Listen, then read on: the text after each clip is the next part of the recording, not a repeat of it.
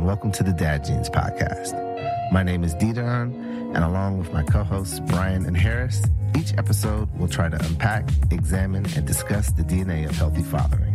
While all three of us are fathers, the road to fatherhood has been different for each of us. It's our hope that those differences and the perspectives they bring will only add to the conversation. Thanks for listening.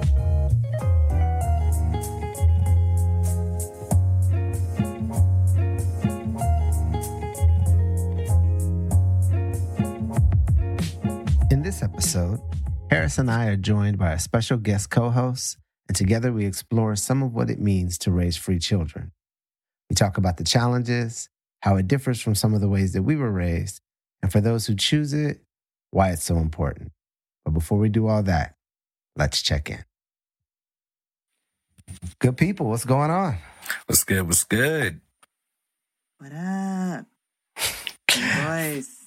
For those who recognize that our third host voice is a little softer than usual, we have Mallory Tay. For those who are familiar with episode 8, where we talked about homeschooling considerations, Mallory was a guest, and now she joins us in the host seat. So, Mallory, welcome. Thank you. Thank you. Upgrade. Upgrade. And also, you're our first returning guest. This is a milestone. Right. Yes. Go ahead, Dad Genes. Hey.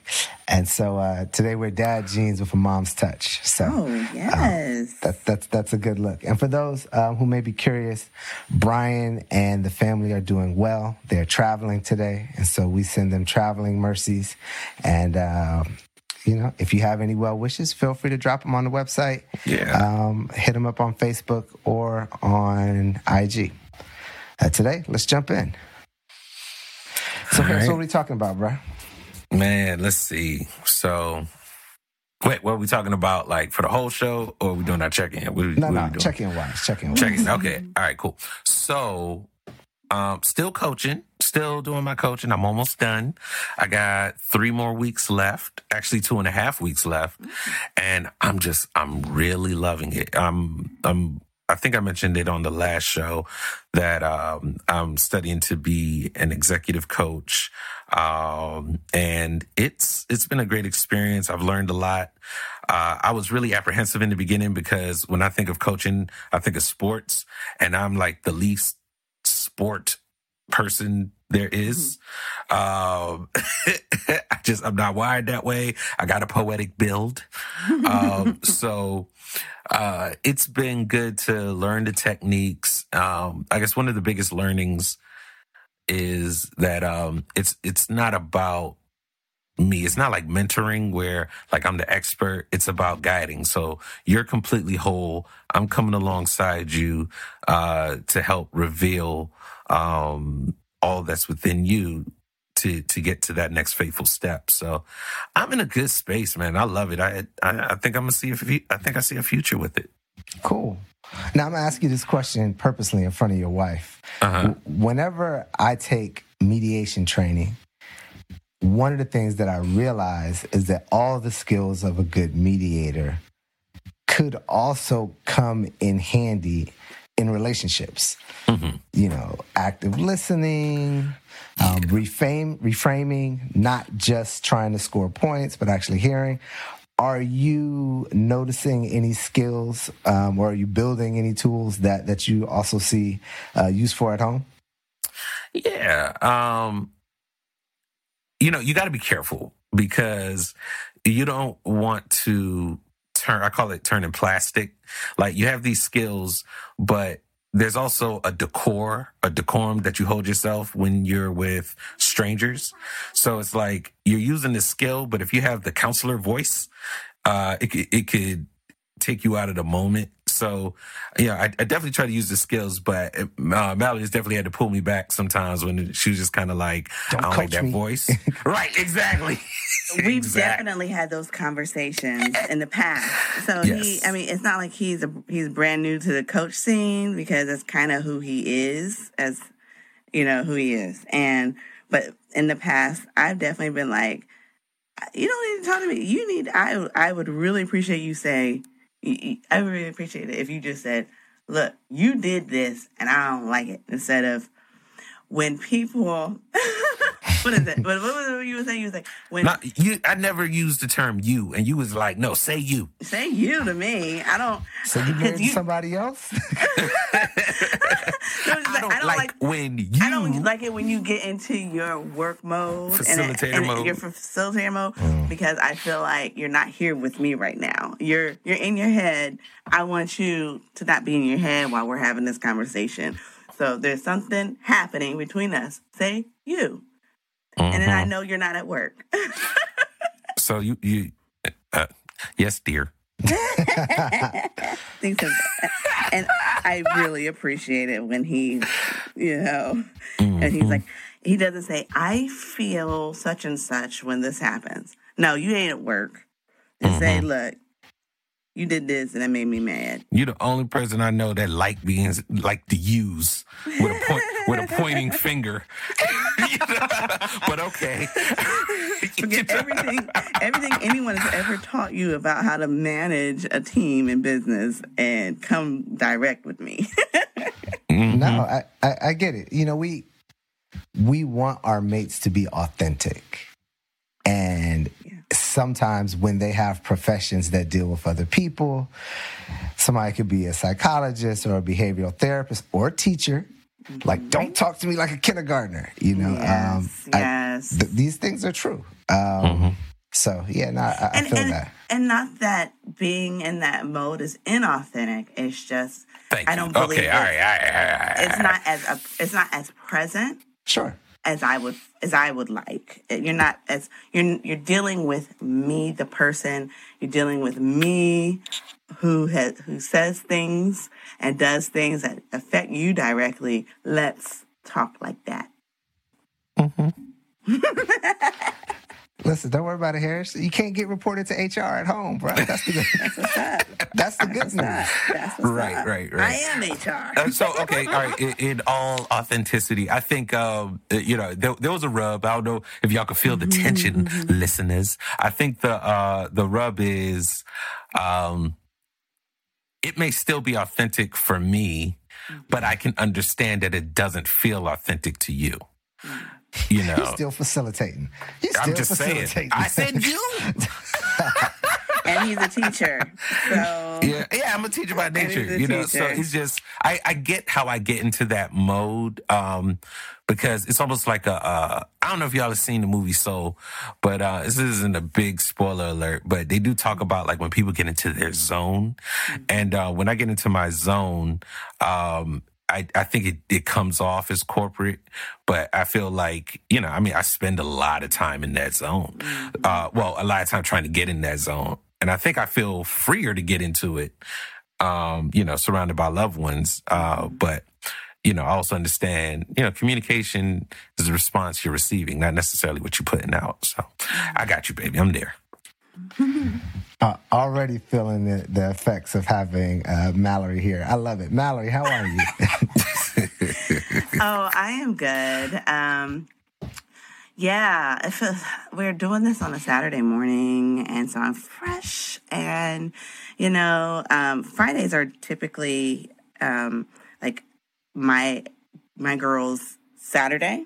And so they've already been up. They've done their dance classes. They'll do some other things. But we've all had a chance to kind of just be for, a day. And so I'm good. As far as checking in, I'm planning Nisia's 8th birthday party. That's our oldest daughter. And it's going to be virtual. So, of course, I'm excited. And I'm like, yeah, we're going to make this special. And we just came off of Stella's birthday, her 5th birthday party. So that one wasn't virtual. They're both very sweet, but she was just like, I just want a Peppa Pig party. And it was just really awesome. It wasn't just a Peppa Pig party. No, a Peppa Pig, a unicorn Peppa Pig party. Oh.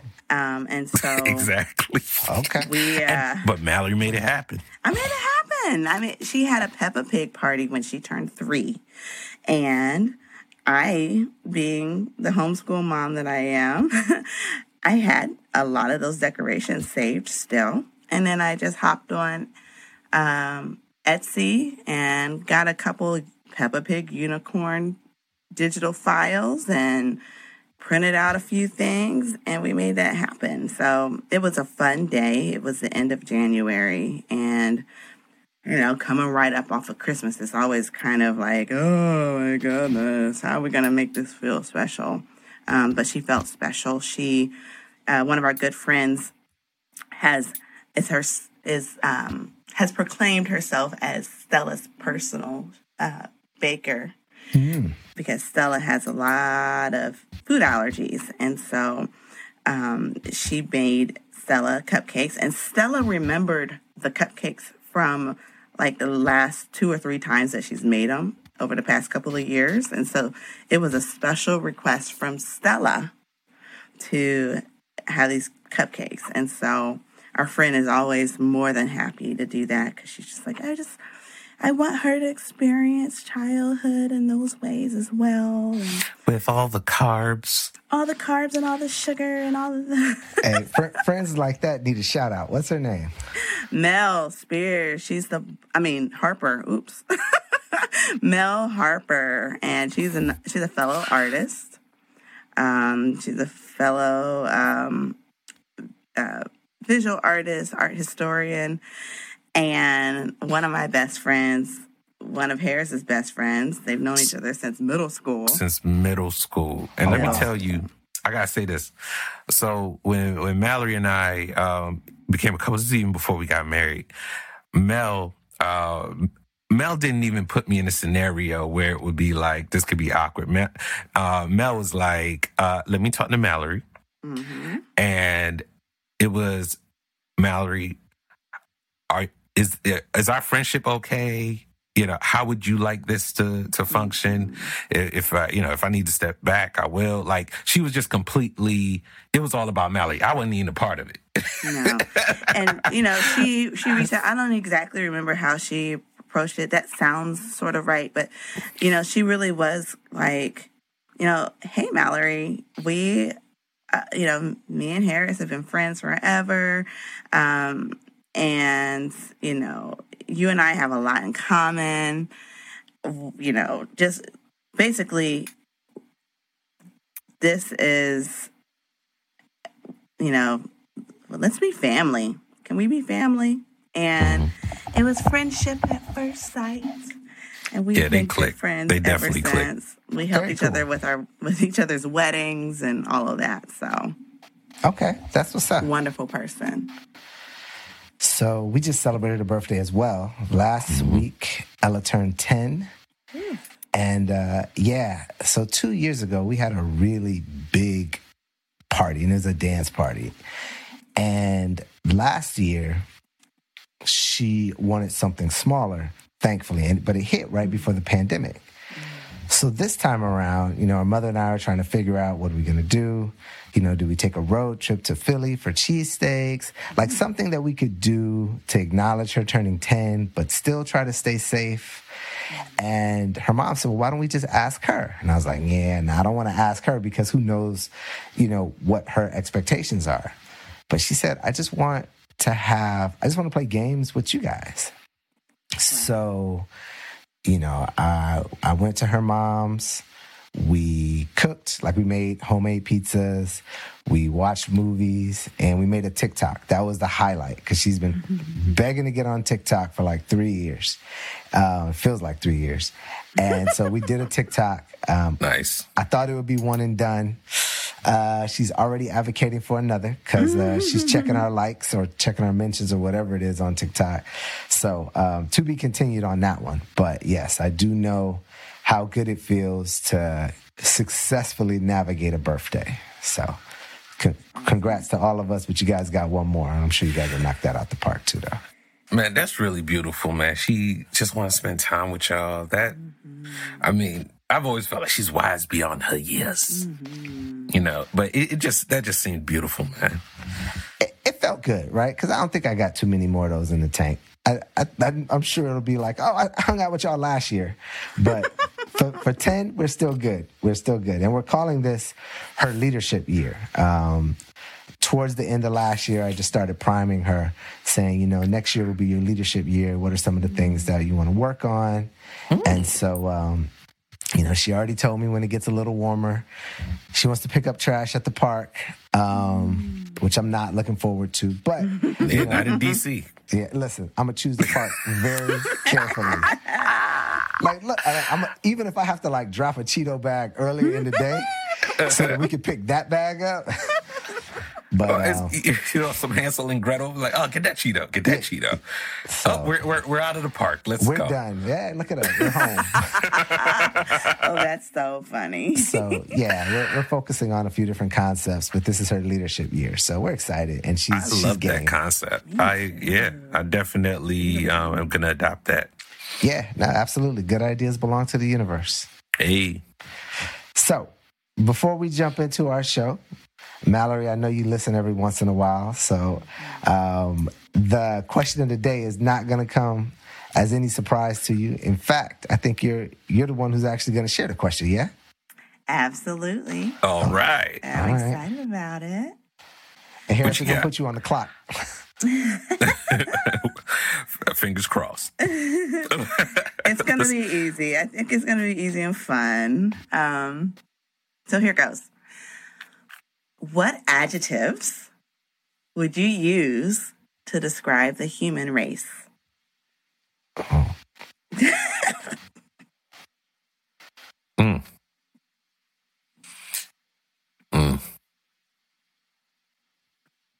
Okay, that's a good mid-level.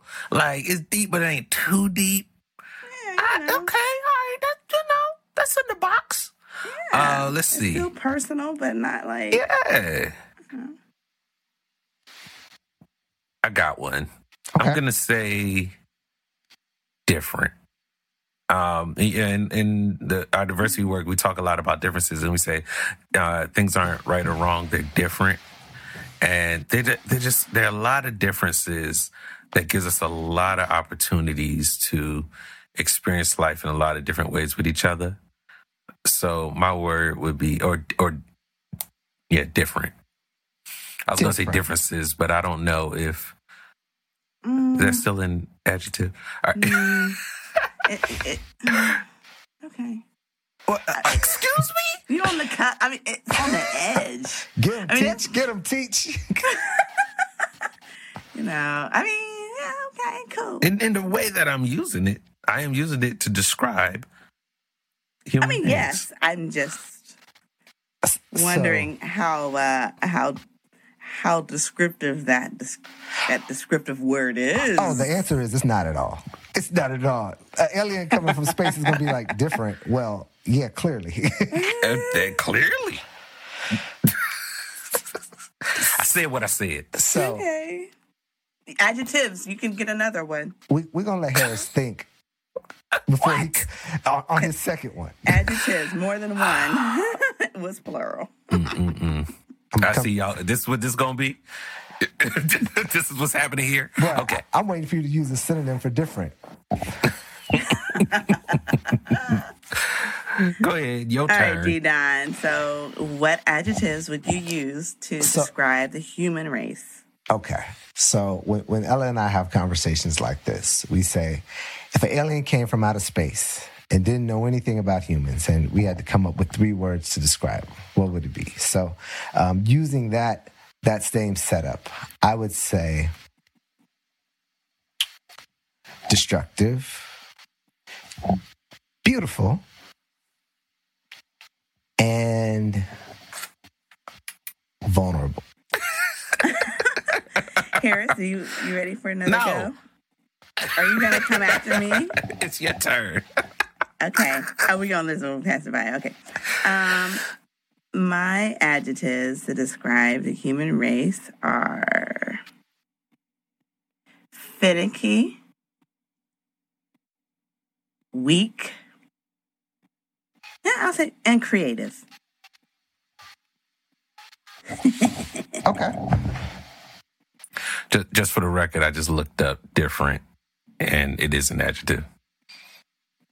Thanks, Harris. Amen. You're welcome. Amen. You're welcome. So I mean, I don't think we several adjectives, because I believe the question was adjectives plural. Yeah. While you going to the judges. All right, let's see. I would say different. I would say not the same. Y'all funny. Those would be synonyms. I don't know. Different, man. When I think about human beings, I'll say there. I do like the alien analogy you used. I've used it before. But right now, just what's in my spirit is different. I mean, and it could just be this, what's going on in my life right now. I'm just really seeing, just people just being different and just share some of the differences. Can I talk? Yeah, maybe. We're hoping. Well, maybe if you let me talk the way I talk, I will do that. So, when I think about why I'm saying different right now is, the more I'm learning about, like we're talking about coaching and just learning how to accept people as they are. A big part of that journey for me right now is just saying, okay, Harris, stop thinking about who you think they should be or how they should act, and just accept their differences and accept them as they are, who they are. So, if that was going to lead to another word, I guess I would say unique. I thought you were going to say diverse. Yeah, another synonym for different. 10 minutes later, and we still on the same concept. Look, man, look. I have the freedom to just choose one word. Oh, you know what? They're free. Because you're part of the human race. You have the freedom, Anyway, awesome. Good job. I love it. Way to pitch it to him, Mallory. He ain't catching. Nope. So on that note, Mallory, I am curious, where did the question come from? Oh, I just Googled questions of the day. Hey, there you have it. Look, if it ain't broke. So one of the things that we don't have in common is that when Harris, Brian, and I met, and we talked a little bit about some of the choices that we were making for our families, educationally, we were on three very different paths. Brian's not here, but Brian was an educator in the classroom, and he had a young son who, was not yet school age, but that tended to be the direction that they were looking for him at that time. And Ella was in elementary school. That was 3 years ago. So in private school. And when I first met Harris and Mallory, and Mallory took me on a tour of what was their classroom in the home.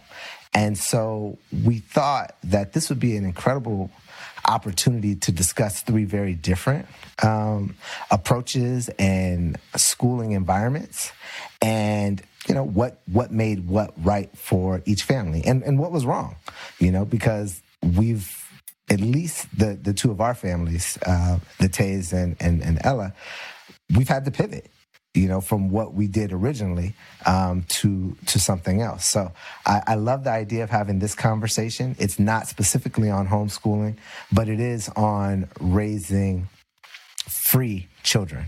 And so I thought that it would be an added benefit to have both a husband and a wife who made that decision together, because we could see some of the inside baseball of how those conversations work and how that strategy works, so that you guys can put together a united front, or where there are differences, where those differences can be respected.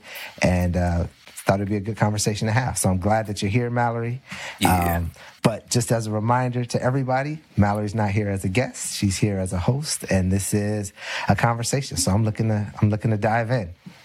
Nice. I appreciate you guys inviting me on. I love listening to the show, and I also really like the conversational element. So, yeah, I'm excited. I'm glad to have you. And Harris, I'm going to toss it to you first. Cool. So, guys, what does it mean to y'all to raise a free child?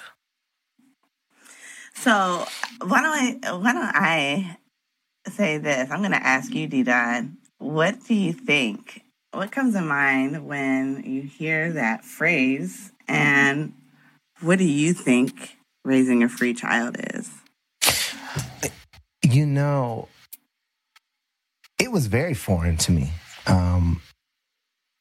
At least the word, not so much some of the concepts. Mm-hmm. And so there are a couple things out there. There have been a lot of articles, especially the last few years, about free range parenting, mm-hmm. which is actually kind of different. Oh yeah, and that's not what we're talking about. But as it relates, the more I read and listened to podcasts and tried to get a gist through conversations, what it means to raise a free child, there are some words that come up that were really uncommon in my own upbringing, and I'll give you an example. Today, in fact, something was wrong with Ella, or at least it appeared to me that something was wrong, and so I said, "What's wrong?" She said nothing, and you know how it is when the kid is bursting with emotion, but they keep saying nothing. Mm. And she after the third time I asked, she said, "Don't you trust me?" Mm. And what I wanted to say is, what does trust have to do with anything? What's trust got to do with it? But I just said, "I'm here if you want to talk." And she left. And I literally called my mom after this. And I was like, what would your mom have said if you would have asked her if you trusted her? She was like, that never came into play. She said the idea of trusting a kid. She said, I don't even know if I trusted you. She said, I knew you. She said, I don't think I trusted you. I was like, yeah, where does the whole idea, and it's not even that, where does the idea of trust come from? But where did she get the sense that was even something that was even a response that she could give? Mm-hmm. And so I think in a way that there is some agency. I think that respect is far more fluid in these notions of raising free children. And and the power dynamic is different. And we can spend more time speaking on any of those. But so to answer your question, Mallory, when I think of what it means to raise a free child, I think it does mean in some ways to trust your kid, to give a little bit of respect, and to relinquish some of your power as the parent, which is a very vulnerable and maybe potentially humbling experience. So. I love that you brought that up, this conversation that you had with Ella, because it reminded me of a time when I was a little bit younger. I was probably Nisia's age. I was probably about 7. And, with most kids, there's a period of time where kids just repeat everything they hear, especially their parents. And there was something that I had repeated. I had a conflict with some older cousins, and I had told my mom about it, and she said something, "You don't want to play with them anyway, da da da da." And I went back and said, well, my mom said da da da da da da. And so that created a bigger conflict with the parents and everything. And so later, and I hadn't thought about this in years, she said to me, if I can't trust you, then I can't talk to you. And I'm like, wow, she started that seed in me. And I hadn't thought about that at all. So that's cool. Thanks for sharing that. And that's interesting. Absolutely. I had a similar scenario. Like in high school, I had lied about something. And in college, I came to tell the truth to my mom about it.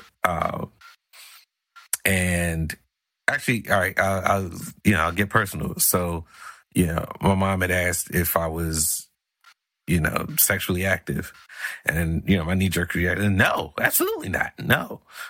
Mm-hmm. And then in college, it weighed with me. So we were having a conversation, and then I did reveal that, I had done some things during my high school age. And the whole time I'm thinking it's going to be about, promiscuity, and really it was about the lie. The focus of the conversation was about the lie. And my mother said, I'll never forget it. She said, if I don't know the truth, I don't know how to protect you. And that has stuck with me. In a lot of ways, it completely changed my relationship with my mother, where I didn't see her as much as this adversarial force, but, as a colleague, not colleague. Ooh, Lord, no colleague, but as we're at least on the same team, going the same direction, know. So, what's interesting about all three of our examples is that all of them, and even though the words weren't there, Harris, I think all three conversations were about trust, but none of them started out with the parent introducing trust and us talking about, hey, this is why trust is important and this is why we build it. It's almost like it was evoked at a penalty phase. Mallory's mom saying, if I can't trust you, your mom saying, if I don't know what the truth is, Ella, in defiance, while something is going around, like, don't you trust me? But we didn't talk about that first experience where we built trust and we talked about the importance of trust. It's almost like we want our children to have these skill sets and emotional intelligence to approach this concept without even bringing it up. So, yeah, I think that's very interesting. But I think that also will play into what we're talking about today. That's real. I know when I think of freedom, my mind, or raising free children, my mind immediately goes to anti-racism. Because as far as I'm concerned, a huge part of my experience and the Black experience is this pressure to be something other than who you are. So, like, I'm really big on this author right now, Ibram Kendi, and he defines being an anti-racist as one who's expressing the idea that racial groups are equals and none needs developing. So a big part of my experiences growing up as a young Black boy is it's always about, I have to be the best I can be in somebody else's gaze.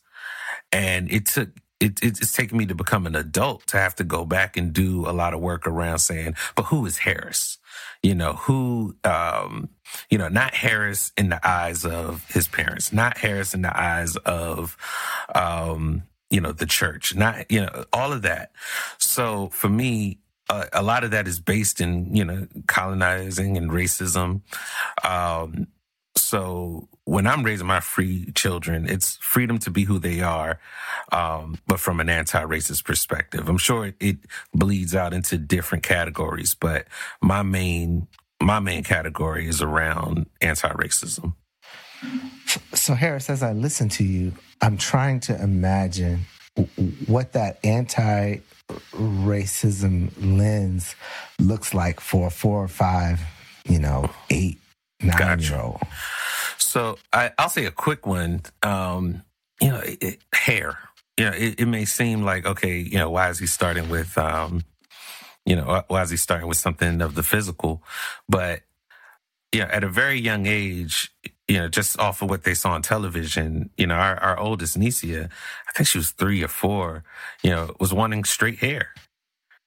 So this is already at that age, before she even has a full concept of self, she's comparing herself to beauty standards that aren't of her own. And it broke my heart, because I would say we're probably just very sensitive to that already. A lot of the dolls that we get we were looking for, natural dolls, and, we speak life. We're natural, when it comes to hair. So it was kind of heartbreaking that it still hit her, and it still hit her that young, to where she has this kind of dysmorphic view of her hair. So right there, I feel like, her freedom has been taken away to just love herself, or at least at a bare minimum view herself as the norm, and not, these Eurocentric beauty standards.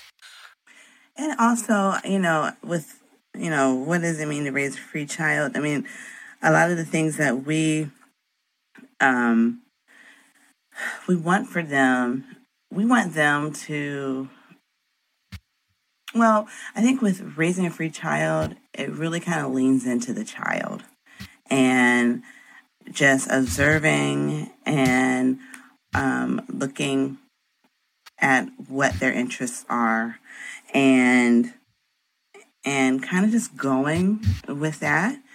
But the raising free children is very similar to what, in a lot of ways, Didon mentioned free range parenting, but different. It's more of a cultural thing for geared towards BIPOC, so Black, Indigenous people of color, because it's a shift in a mindset. And so, looking at our children and allowing them to be children, because even that, those things, her wanting straight hair, is still her wanting it, but it triggered us. And so raising free children is a constant, I want to say, resignation to ourselves, and a constant letting go of our own baggage in order to allow them to navigate the world and through the lens that they've been given naturally. So I want to clarify. I don't mind if she, wants to straighten her hair, but I don't want her to do it out of a sense of inferiority. Mm-hmm. So, for example, W.E.B. Du Bois talks about double consciousness. And essentially he says that, to be Black in America is living, one as a Black person, but then also living as a Black person in America. So when I'm talking about the gaze, that's a lot of what I mean. And I think a lot about what does it look like for us to operate out of a single consciousness. Mm-hmm. Yeah. And some may say, well, it's impossible, but I would love her to make her choice knowing, where it comes from, and then choosing. If it's the difference between I'm not beautiful if my hair doesn't look like this versus I'm choosing this hairstyle because I like this hairstyle. Mm-hmm. And of course there's some bleeding in, a little bit of both, but I don't want her to have to go back and relive a life, because there have been so many barriers keeping her from understanding, where she could start. One of the beliefs that I hold, and I think we've talked about this in a prior episode, is that I think if you peel back, our parental onions far enough, a large percentage, and I dare say most of the things that really, really influence the way that we parent can be found in our fears. Mm-hmm. And the notion of trying to raise a free child, whether you call it that or not, is that a lot of things are triggering.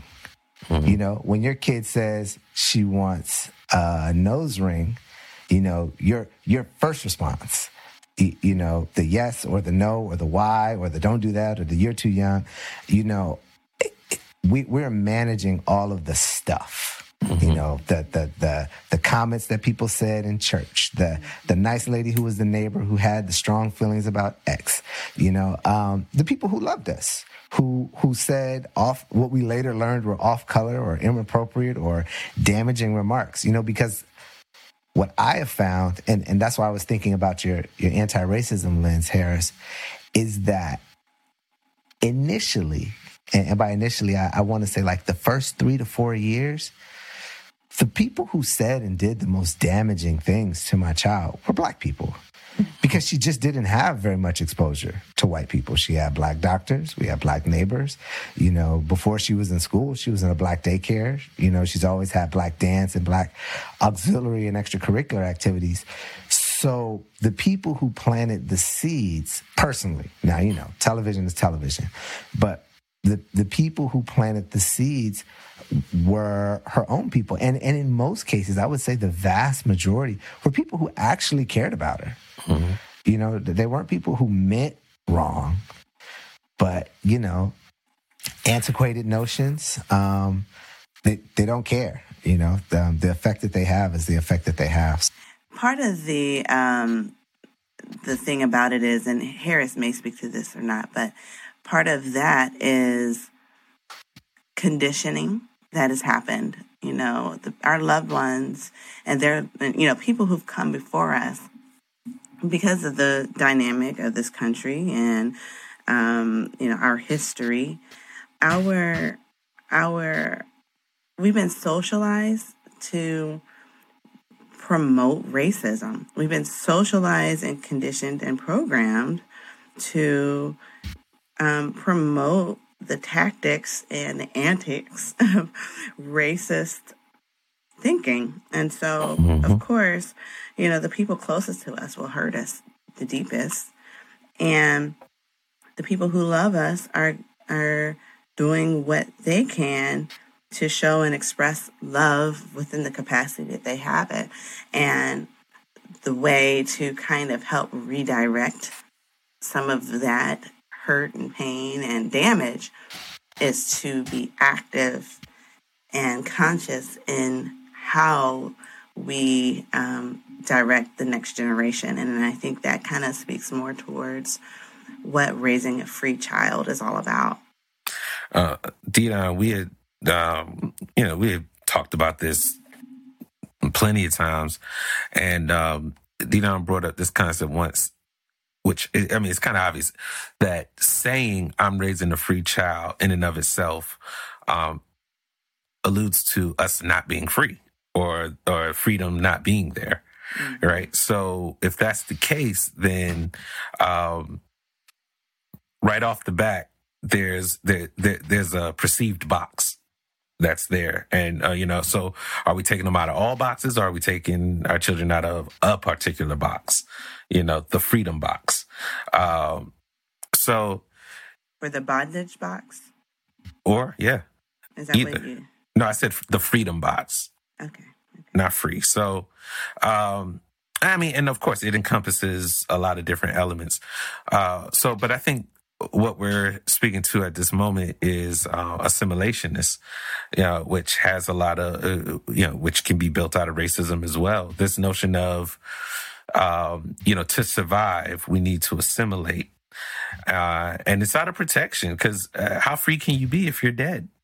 A lot of protection, I guess you could say protection methods we use in the Black community comes from the Black experience. So, and it sounds to me like it's more not so much, it's more fear. Back to fear. It goes, fear is definitely, when you protect yourself. Yeah, because we're using tactics because we're fearful. We have generations of fear that have been, that we've been made to be fearful because of how our ancestors were manipulated and, brutally kidnapped. And, so it's fear and generations of fear. And we're a creative people. So we've created ways in which we feel like we could gain a little bit more protection, I think is where you're kind of going, and ways to kind of just stay alive and stay, have some control over how we die. And, and that is born from, slavery in this country. So let me get your take. And when I say we, I'm referring to the Black community. Our family structure tends to put a lot of emphasis on the concept of respect. Mm-hmm. We talk about respect being earned. Respect is typically top down in our homes and in our familial structures. To raise a free child seems to dismantle that, and it seems like it includes the children in the realm of the respected early, and if children are always respected in a way that is different than maybe 20 years ago or 30 years ago. What do you think about that notion? I think that respect really has always been what it was, but I think that the Black community has redefined what respect actually is. And it's, how children were raised generations ago and for generations is to be respectful means to accept submission, and to be in submission to someone that is dominant. And that really is not respect. That is, something else. Authority, maybe. Authority, and so, respect. I think in terms of raising free people, we have to go back to the basics of what a lot of the words mean, and being very clear about what we say and do. And in terms of respect, we have to go back to what it actually means to have respect for yourself, respect for your body, respect for someone else's body and self. And yeah, and I think you're talking, when I hear you say respect, as it pertains to, previous generations and how, we've interpreted it as no talking back, you sit there, children to be seen and not heard. Yes, ma'am, no, ma'am, yes, sir, no, sir. They're like the top down, like was said. That's not what that is. That's an authority situation. Submission. It's so when I think of respect, I think of admiration. I think about the phrase, respect is earned and not given. Not saying that I necessarily adhere to it, but when I think of when I think about respect, I definitely think about something that if I've earned this quote unquote authority, that that it should be honored, that we should operate that way. So if you are a craftsman or a craftsperson, and you have this skill, you may have an apprentice, and that apprentice, to learn that skill, will need to be, quote unquote, in a state of, I don't know if it's necessarily submission, but a state of learning, a posture of learning. So, and bear with me as I think through this, but I think that's the lens that I use when I think of respect. It's about someone being the expert, and then someone coming along to learn that expertise. So how does that play when does that suggest that children don't have respect initially, that respect for children has to be earned? Because it sounds like you and Mallory are coming from a different direction in terms of respect, which is perfectly fine. Because the real question is, how does that combine as it relates to your daughters? Right. Well, my thing is, my daughter is the authority, upon her body, for example. Okay. I may be the expert just as a older human being to say, these are some ways to take care of your body. These are some ways to protect your body. But, the ownership of her body is hers. So, Dee, you had brought up once this story about, Ella telling you that you were in her bubble. Yeah, and I tried to get a hug, and she said I did not have permission to pop her space bubble.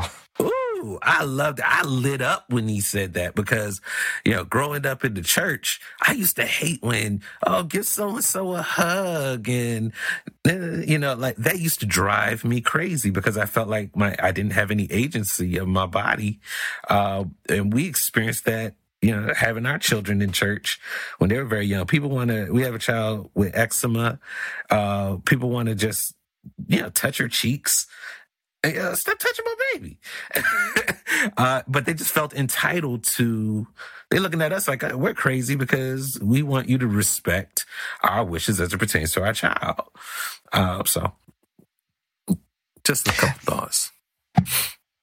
I think in general, this generation of parenting is kind of on the same wavelength as far as being freer with parenting. Now, that's not to say that all parents who are millennials, 33 and up, or whatever the age range is, I don't even remember. But it's not to say that, if you're a parent, you're raising free children, but it is to say that there was a generational shift in what it means to be a parent. It's more of this thought of conscious parenting. So I think in general, whether you're Black, Indigenous, person of color, or you're white, there is a general sense of, hey, I do. Yes means yes and no means no. The consent portion of it. And I think that is part of what makes raising free people a challenge and also a beautiful thing as well. So I'm gonna ask another question. What's the most significant adjustment to your parenting style due to you intentionally raising free children?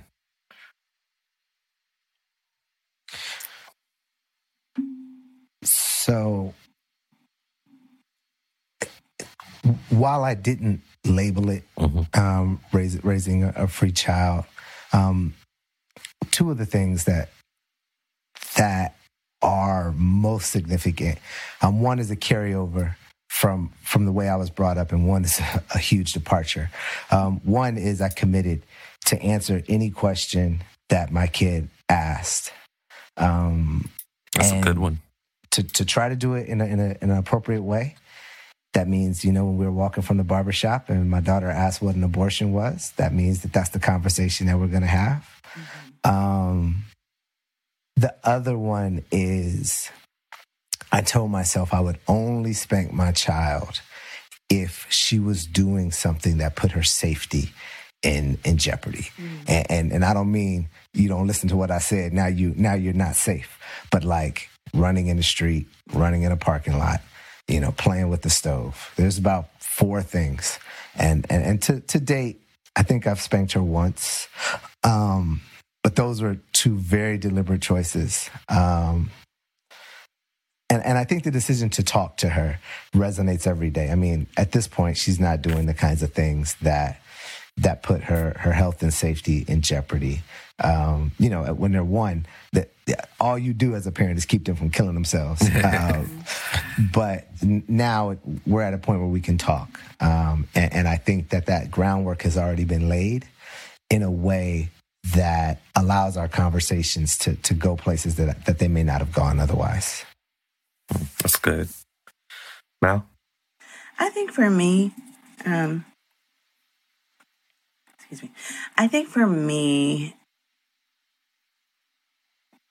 I actually focus a lot on my mental and emotional health because I could see a difference when I don't. And if I am not coming to the table, with a full or nearly full cup, then I fall back into the, subconscious,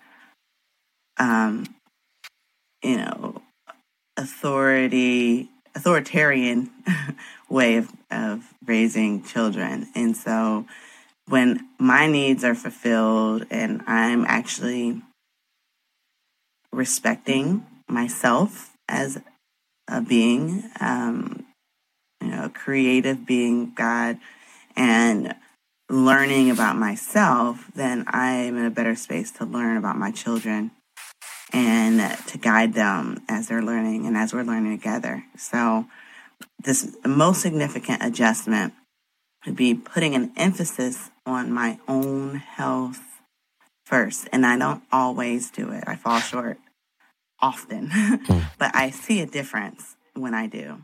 Mallory, would you mind sharing what that could look like? Because I think that if we're being honest, as parents, we've all had that moment where what we're responding to is not what we're responding to. Mm-hmm. And so learning to take care of yourself as a person, much less as a parent, is not something that I learned as a skill set, like, hey, this is how you do this. So I'm curious what that looks like to you. It might be helpful for somebody else who's struggling. Absolutely. So first of all, I have a wonderful counselor who I've had for a little over 5 years. And I've always done counseling, talk therapy. And, but what that looks like for me is getting enough sleep, drinking enough water, all the things they tell you to do, getting some exercise, taking a moment for myself when I can just be. I don't have to think about what I need to do for this person and that person and, what Harris needs from me, what, my mother-in-law needs or any of those things. I just have a moment in a space where it's just me and what I want to, I can just listen to my breath. And then, and really the biggest thing is getting enough sleep. I need my sleep. And, doing something, just one thing for me. I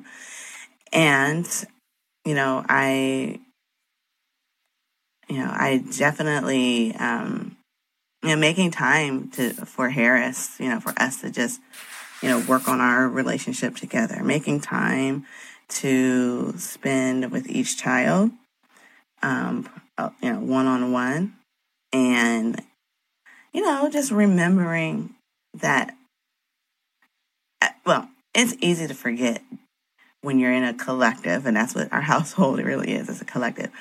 It's easy to forget all the individual spices. When it's all mixed together, it all creates one other flavor. But then when you pull those things out. I pull myself out and I'm with myself, and I pull Harris out and I'm with him, and I pull Anicia and I pull Stella and I pull Abuela. Like, there are different flavors that are amazing. And then once we come together, it's a different flavor, and that's good too. But sometimes you get lost in the sauce, And I try to remember myself, then I can remember each individual person as well. That's such a great metaphor for, assimilation versus integration. So assimilation, America, they use this term, we're the melting pot. But this concept of the melting pot is this new single flavor of everything together. Whereas if we view it as a salad bowl, with each bite, I can taste the tomatoes, I can taste the lettuce, I can taste the onions. Not me though, I don't like onions. But I love that metaphor because the goal is for, each flavor to be as vibrant as possible. For each, just to beat the metaphor a little bit more, for each vegetable to have the most fertile soil, for it to be the best tomato, the best piece of lettuce it can be, most robust. So I love that metaphor, babe. When I think about mine, I think about our children feeling free enough to make people, to be comfortable with other people being uncomfortable. So a big part of me growing up was, one of the worst things you could do is just have somebody else be uncomfortable. And it ties back to, having to give that person a hug because they want a hug, or not speaking up in a way, or speaking up in a way that, makes other people uncomfortable. I really wanted to make sure that there was a shift, again, from my own traumatic experience, what I deem as a traumatic experience, for my children to feel free to disagree. If you disagree with someone, you should be able to voice that, and it doesn't make you a bad person. It doesn't make you,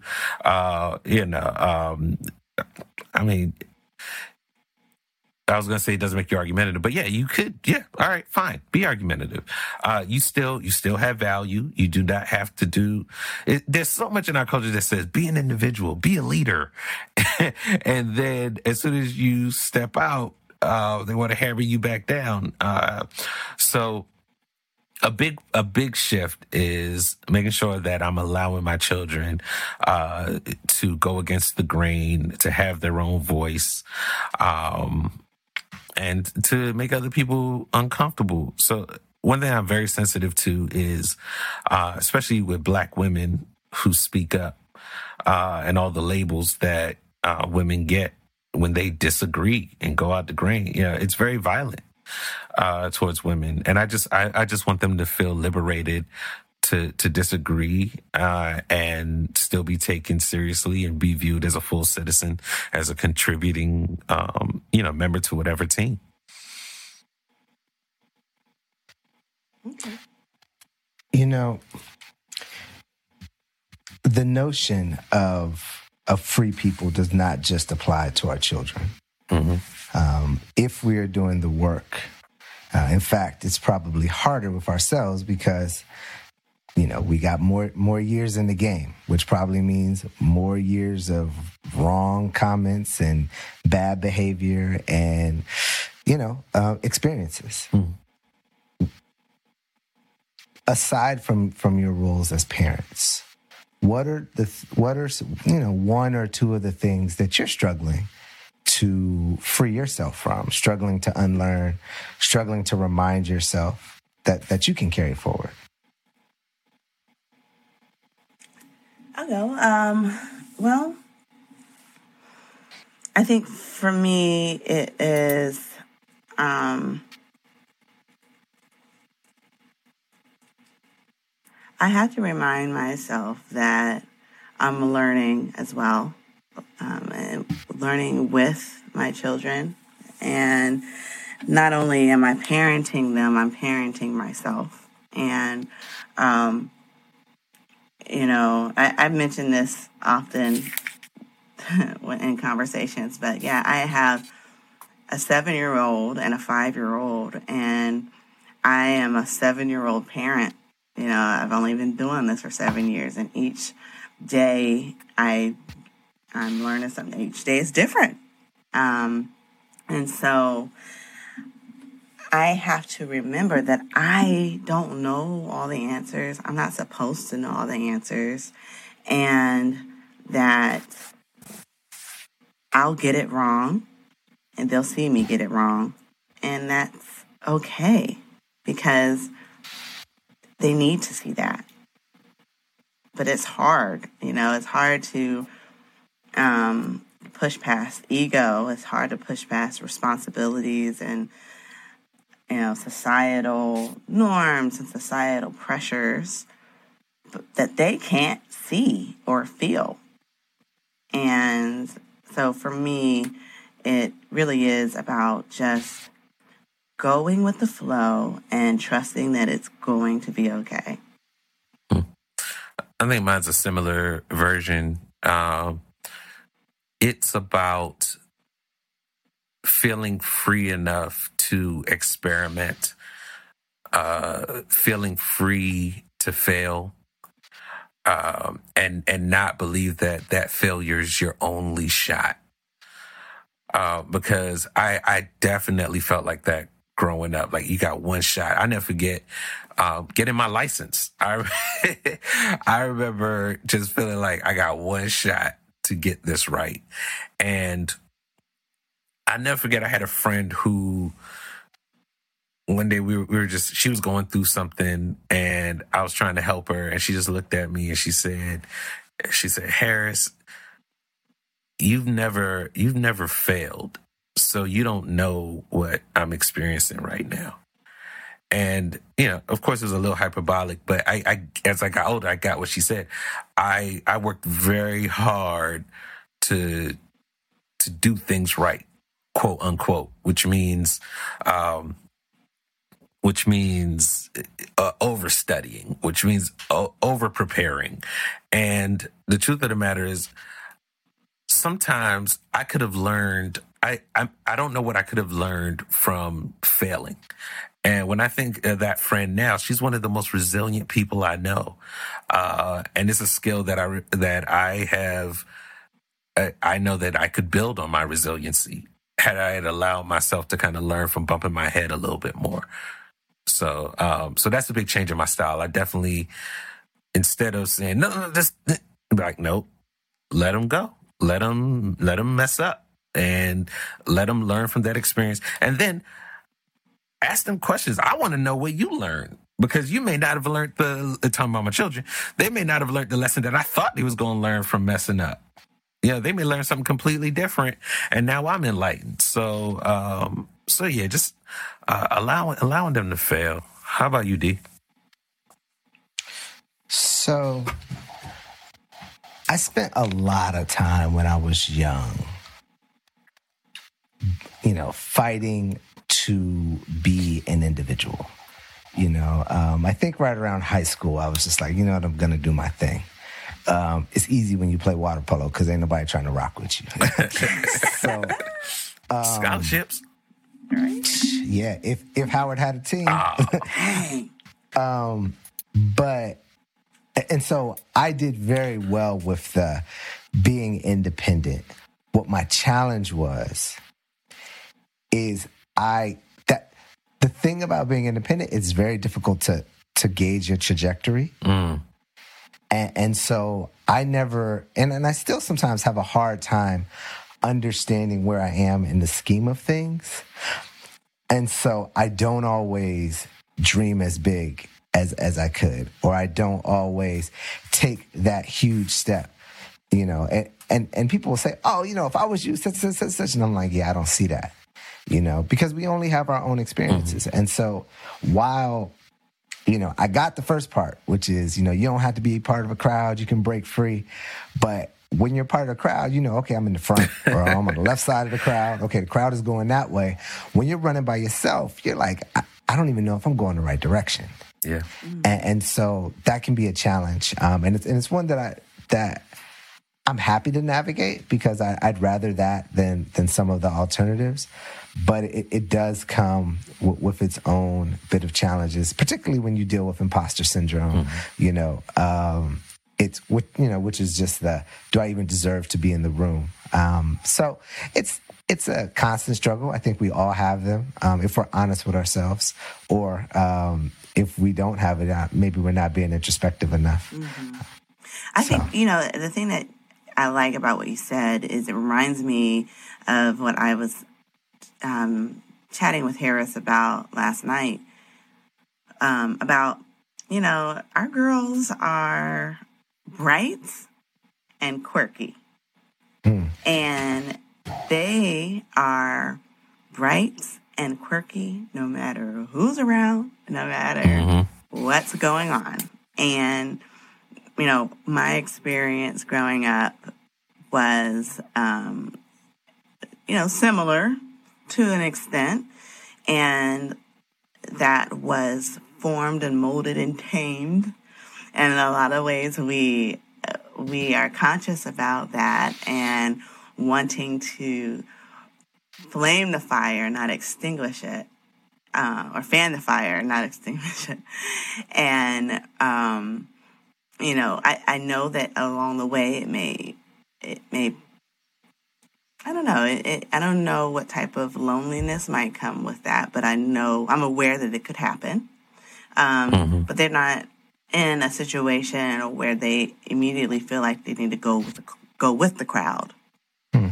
And so, in that way, I think that we are succeeding to some extent somewhere along the way with raising free children. And I feel like I'm kind of a baby in it. I have some mentors and influencers that they don't. I mean, I've mentioned before. They don't know.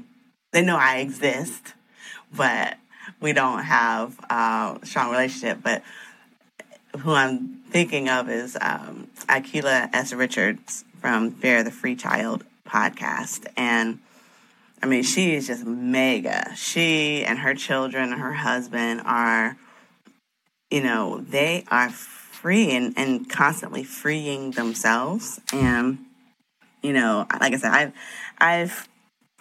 I'm still feeling like we're kind of like children in this, but at the same time, we have young children and their children are teenagers now. But I look to her to kind of help gauge where I am at. And I found her when we were in the very beginning of our homeschooling journey, and I was doing lots of comparisons and really, struggling, like, our homeschool doesn't look like that. Oh, it doesn't look like this. And, am I doing this right?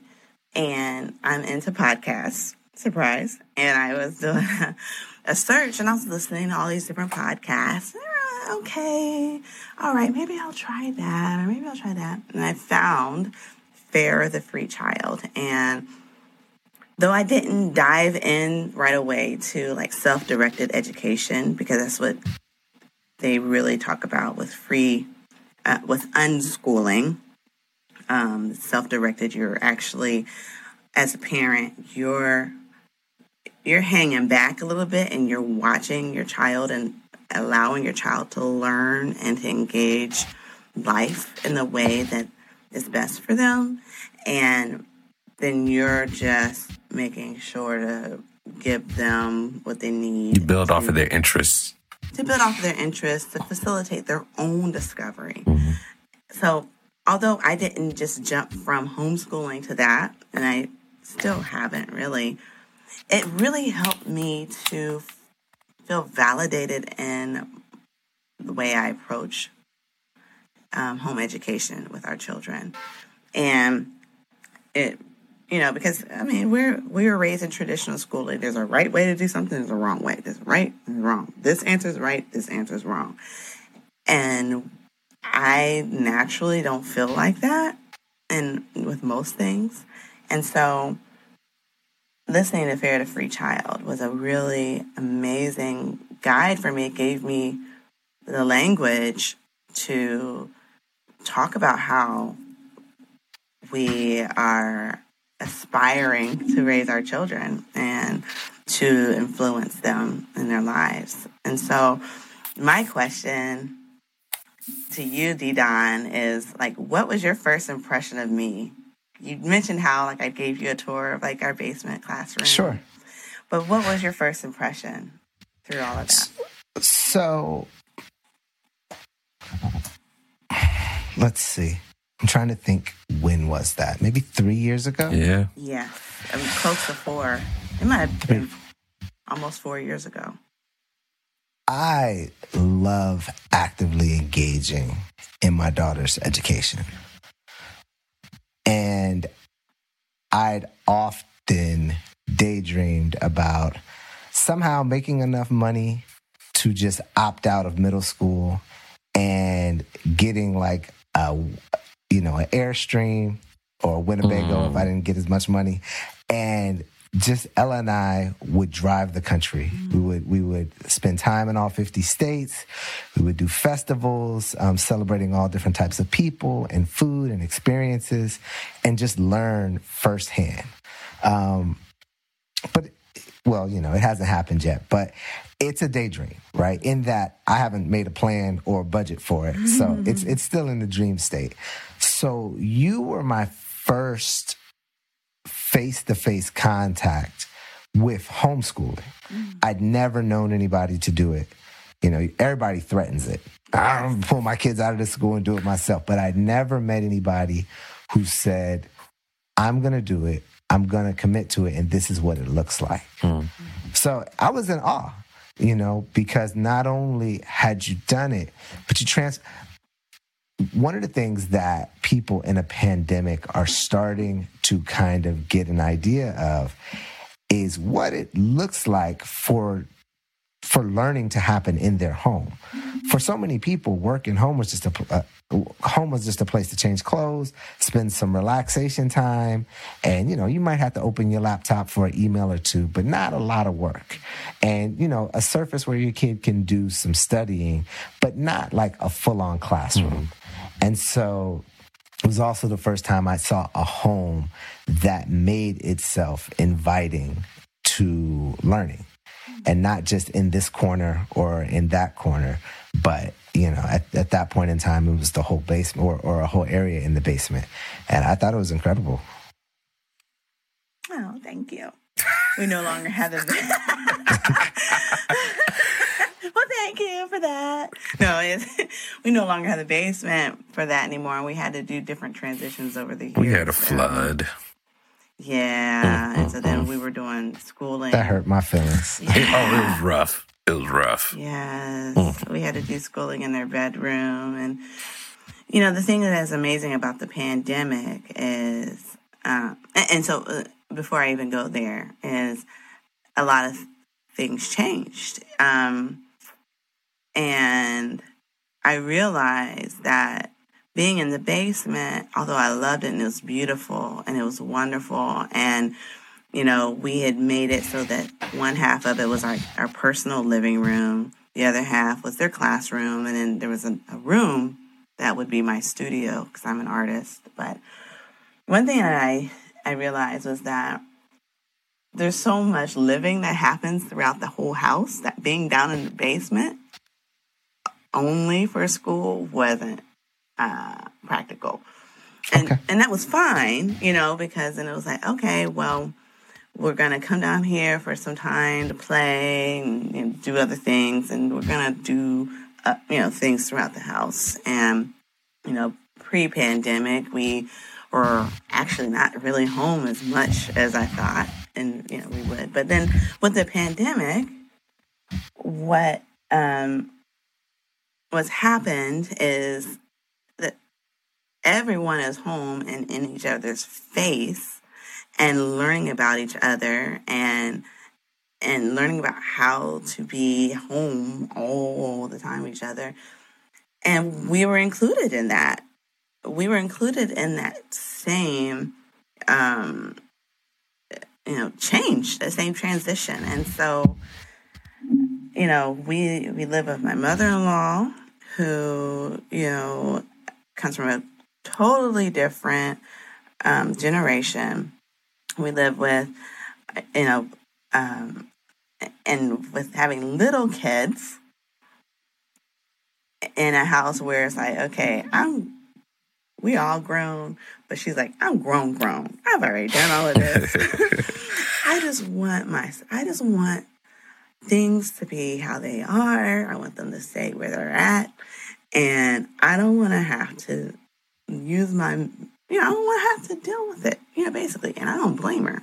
And with the pandemic, we really had to all be much more flexible than we've been in the past. And where I thought we could do school in their bedroom, it was not working. It wasn't working, and it didn't work for a year at least. And I didn't realize how much it wasn't working until we were in the pandemic. And so we had to make some major changes, and we now school in our in what was our dining room. And it's wonderful to be able to be right there, to have the kitchen right there, to have the living room there. And the to windows. actually be living. And the windows, all that natural light, and, our plants and just everything. And our life is school. And our experience at home is a learning experience, whether they're just playing or not. And so with that, I listen to lots of podcasts, and not just, Fear the Free Child. And along the way, I learned that if it's not working for you, it's not working for your child, change it up and figure out what does work, what feels right. Good note to end on. So before we wrap, and Mallory, I'm going to give you a second to catch your breath and go to Harris first. Harris, what is inspiring you, or what's something that you're looking forward to these days? I am looking forward to getting back on the health kick. I think we mentioned it on the show. D-Don and I were doing 75 hard. It's probably the longest I've gone, 75 days with consistent health, meaning, by what we're drinking, drinking a lot of water, getting outside. It's definitely the longest I've gone going outside. Mallory knows that. I'm not a outside guy. So I'm really looking forward to getting back on my health kick. And it does tie back to the girls. When they were looking at us going outside each day to work out, I feel like them themselves were just, exercise just was, you could tell it was just something that was a part of their day. And in the, 3 weeks that we haven't been doing that, I feel like maybe four, possibly 4. They're just laying down. And it's like, okay, no. So, I'm looking forward to getting back on my health kick. All right. Accountability check. When are you starting? Monday. Okay. March 1st. Okay. So one of the things that Mallory said earlier that made me think, and again, what you're saying now, Harris, taking care of yourself in front of your children gives them license and teaches them the value of taking care of themselves. Yes. It's not good for Stella and Nicia to think that their mom is a superhero who never needs a nap, who never needs anything to eat. My mom could go days without drinking water. Like, nah, she's actually not good. She absorbs it. Yeah. They need to see you taking care of yourself. Yourselves, plural. And so I think that's dope. Dope. Mallory, how about you? What are you looking forward to, or what's inspiring you? I have a lot that inspires me. Okay. But one thing that has been really inspiring is I taught my girls how to crochet. And they're hooked. Pun intended. Oh, Lord. All right. That's a mom joke. It's such a mom joke. And I just love it. I'm a fiber artist. I crocheted my whole master's thesis show. And, once becoming a mom, I kind of just stop just because it's like, I got so many other things I'm doing. And yes, I'm creating art, but I'm creating art because I'm raising children. And, but seeing them crochet when they just aren't doing, they're wanting to crochet and wanting to learn, and me having to say, I'm not teaching you this right now, where I'm showing you what you can do with it, but I'll teach you, in the morning, not at 9:30 at night, but you can see what it is. It's just really inspiring. And I'm like, I might have a couple little art assistants on my hand. That's awesome. And then the other thing is my students that I teach virtually, I teach every age actually, but my high school students give me so much life. It's more of like a college level, graduate level art class. And so just getting to just expand their minds and seeing their minds just blow up every time we meet is just so fun. And I get to teach I get to teach the class that I think I needed when I was in that developing artist stage where, before the patriarchy of the art world, dips in and says you're not good enough. I get to actually help put my hands in there and form their little brains and expand it. So that gives me life every week, and I meet with them at the end of the week, and it really fills my cup in ways that I didn't expect. That's awesome. How about you, man? So, in this past week, we paid tribute to Ahmaud Arbery by recognizing the year anniversary of his death. And one of the things that some people, including myself, did was run, 2.23 miles. And I gotta admit, when I was done, I felt really empty, because I was like, what does this do? If I post this thing, if I tag his name, what effect is this having? And so this morning, I woke up and I read an article about a classmate of mine. I went to Howard Law, and one of the guys in my class, his name was Rizwan Qureshi. We called him Rizzy. And Rizzy is a partner at a law firm, Reed Smith.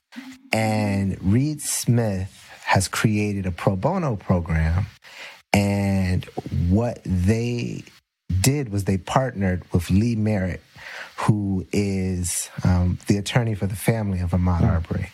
And so what this effectively does is it gives the small law firm, which is where Lee Merritt works, resources of a big firm, and the backing to do the kind of work that is making, that's really making a difference, unfortunately, as people are continuing to get killed. And so it was just really inspiring to see.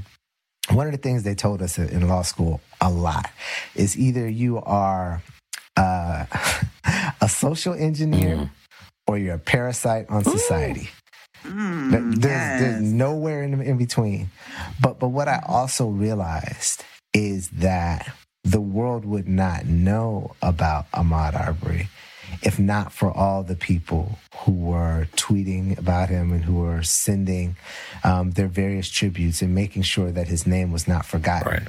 So, both steps are hugely important. And so wherever you are, you can get in the fight.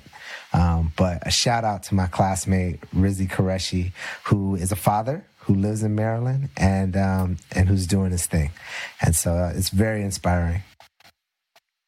Nice. So, and on that note, this was our conversation on the anatomy of freedom. This has been the Dad Jeans Podcast. Thank you to our guest host, Mrs. Mallory Tate. Yes. Artist, homeschooler, not unschooler. Eclectic schooler. Look, breaker of chains. There you go. But no, Mallory, thank you so much for sharing and having this open conversation. We shared a lot during the course of the episode. We will make sure to add links to the things that were recommended, particularly the podcast and any written resources. A lot of these titles, even the book that Harris mentioned, we'll make sure it's all in the show notes. And I just want to also interrupt. I'm sorry. No, go ahead. But yeah, and also I'm gonna send over my website, and people will be able to see a little bit of what I've been doing over the years as far as artwork goes. But you also notice an area where you could take a class if you'd like. So there you go. Spread my wings a little. And I would love to chat with anyone who is interested in any kind of coaching as well when it comes to unschooling, free schooling, homeschooling, and talking about art. I love it. So we'll definitely put links in the show notes. But Mallory, did you want to share your social media handles that you might want to share? Sure. MalloryTay.com is my website. And so I love Instagram. I'm on there often. All those little amazing colorful squares. Mal_Tay29 is how you'll find me. And I'm on Clubhouse too, and it's so addicting. But find me there as well, I suppose. And Facebook, but that's not as fun. But on Clubhouse is at Mallory Tay. And then my website is MalloryTay.com. There you have it. As always, shoot us an email, info@dadjeanspodcast.com. Our Instagram and Facebook handles are at Dad Jeans Podcast. And as always, we ask that you share, like, and give us a rating. Harris, of 5 stars. Stars. I said it first. All right. Colonizer. But we love your feedback. And until next time we meet. Oh, wait. Have a great Women's History Month. Do something that is celebratory, learn something, challenge someone, and grow. Read Bell Hooks. Yes, Audre Lorde. Anything you can get your hands on by Bell Hooks or Audre Lorde are awesome. Octavia Butler. Options. Hit recommendations. So, and in the meantime, stay safe, do good, stay sane, and peace. Peace. That was cool, you guys. I feel good about it.